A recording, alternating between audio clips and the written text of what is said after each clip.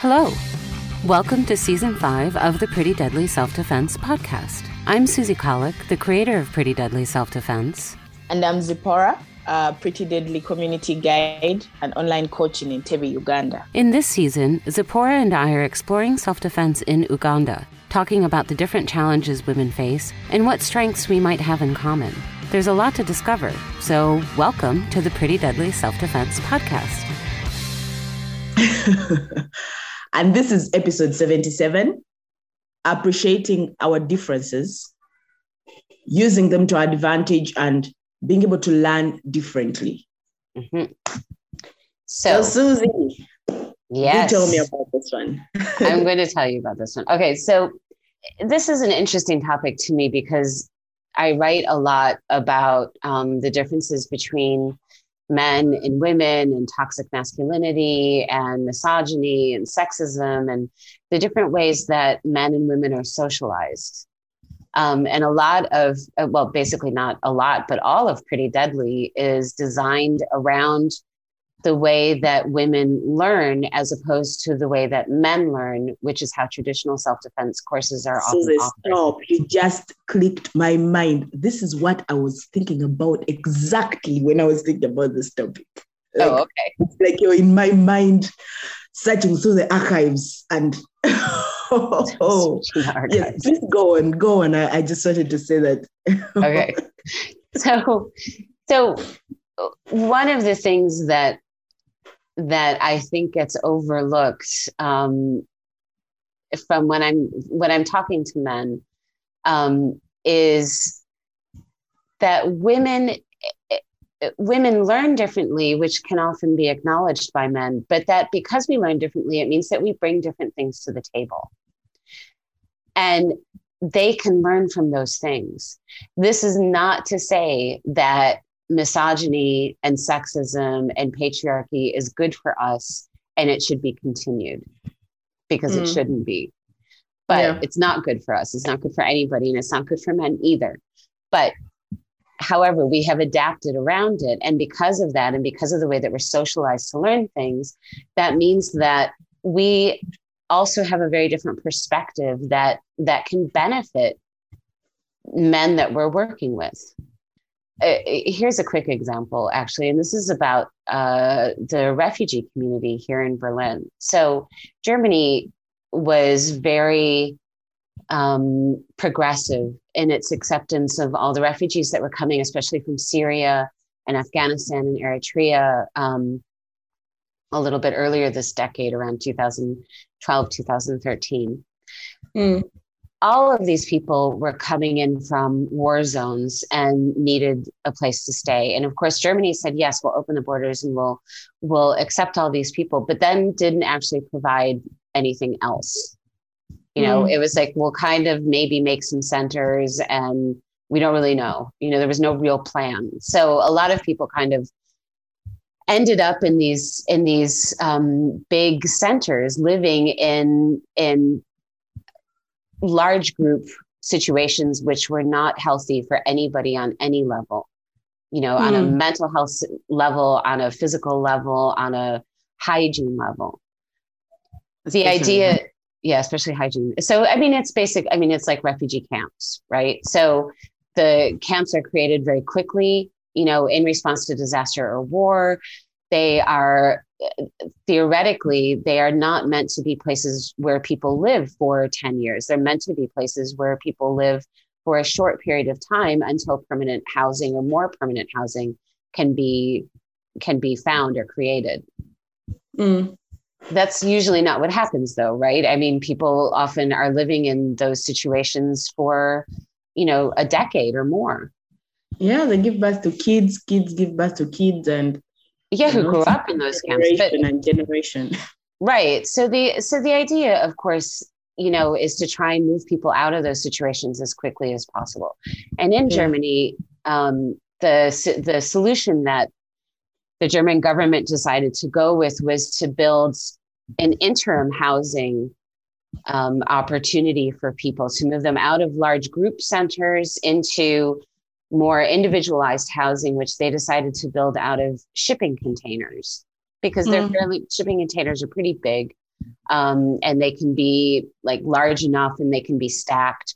So they can be pretty useful as far as creating a temporary, but slightly more permanent and definitely more private housing situation for families. I was at a brunch and I happened to meet one of the architects of the new sort of more longer term temporary housing facilities that were just about to be built, right? They hadn't started construction yet, but this was all over the news in Berlin at the time. So I happened to meet one of these main architects just by chance. And I said, so you're moving all these people into shipping containers. And he said, yeah, so obviously not forever, but, this moves them out of these big centers. And I said, well, that's great. But how are you going to get people out of the shipping containers then? When you're ready to put them in actual apartments, how are you going to get them out of where they're living? And he said, well, we can't have camps in Germany, because of the war, of course. He said, I mean, they'll move because we can't keep them there. And I said, well, that's nice, but here's people who have been living in a large group communal center with absolutely no privacy for a minimum of 6 years. Yeah. And now you're giving people their own space. And then you're going to take it away again. But after 6 years of having nothing of your own, not even solid walls, like sheets for walls, and then you move them into their own space, how are you going to give people emotionally? How are people going to give that up? I know, right? And he couldn't answer that question. What was interesting to me is he was looking at this from a very sort of male socialized, solution-oriented, logic-oriented approach. This is the way that we can do it. A plus B equals C. And I was looking at it from a much more organic, emotionally centered approach. Yeah. Right. Which is how women are socialized. Yes. What was difficult for him and also difficult for me in that moment is that because this opinion was only coming very late in the game, it was apparently too late. Well, I know it was too late because they went ahead with the shipping containers. It was a really important point that hadn't been considered before. Wow. So in other words, they discussed only men were there, because I don't think a woman would have missed that out. I feel like a woman would have come up with something like that. I don't know. I can't say whether they did or not. But what I do know is that this to me was a really good example of how, I've been socialized to look at things from a more emotional point of view. Women are so emotional, blah, blah, blah, and make these connections in the world through an emotional place rather than a purely intellectually logical place, which is often seen as a weakness. But in this case, this is also considering a very human aspect of existence, and a human aspect that will complicate a situation even farther because it wasn't considered. And this is where I think like our differences can be used to an advantage when we incorporate them. Like, okay, here we are in this world, we've people who are adults now or on the verge of adulthood now are the products of our current structures of power, patriarchy, capitalism, et cetera, et cetera. Yeah. We've all learned adaptive behaviors in order to survive. How can we use the positive aspects of those adaptive behaviors to inform each other so that together we can build a better future? There's something you said that I've really appreciated is emotions are the human aspect of things, Mm-hmm. Yeah.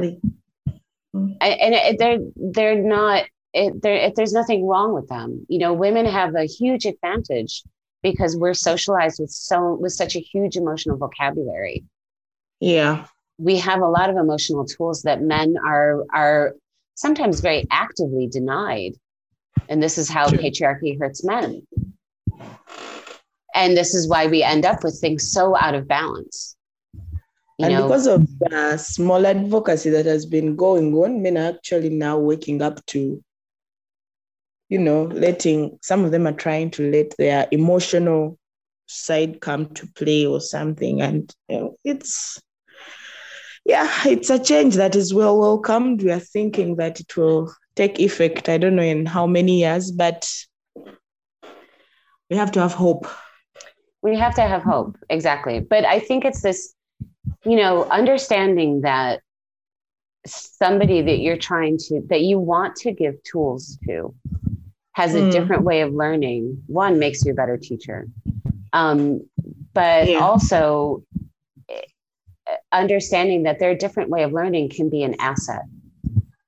It's not a matter of dismissing them. So often when I talk to people in the martial arts world about women's self-defense, so many guys who have taught self-defense classes to women are like, I don't get it. Women are so good at this and it's so necessary, but they don't want to do it. And they're never looking at it from the perspective of, well, the way that you're delivering the information is not a way that resonates with women. And that doesn't mean that you have to modify everything about your entire life just to talk to women.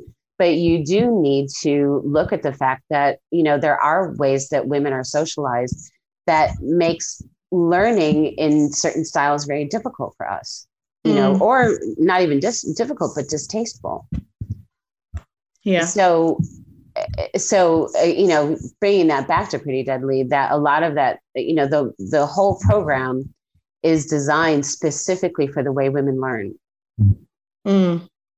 because traditional self-defense classes are designed they've traditionally always been taught by men, and they are designed for the way men learn. And if all of these women's self-defense classes were actually just being given to men, they'd be, enormous successes. Right.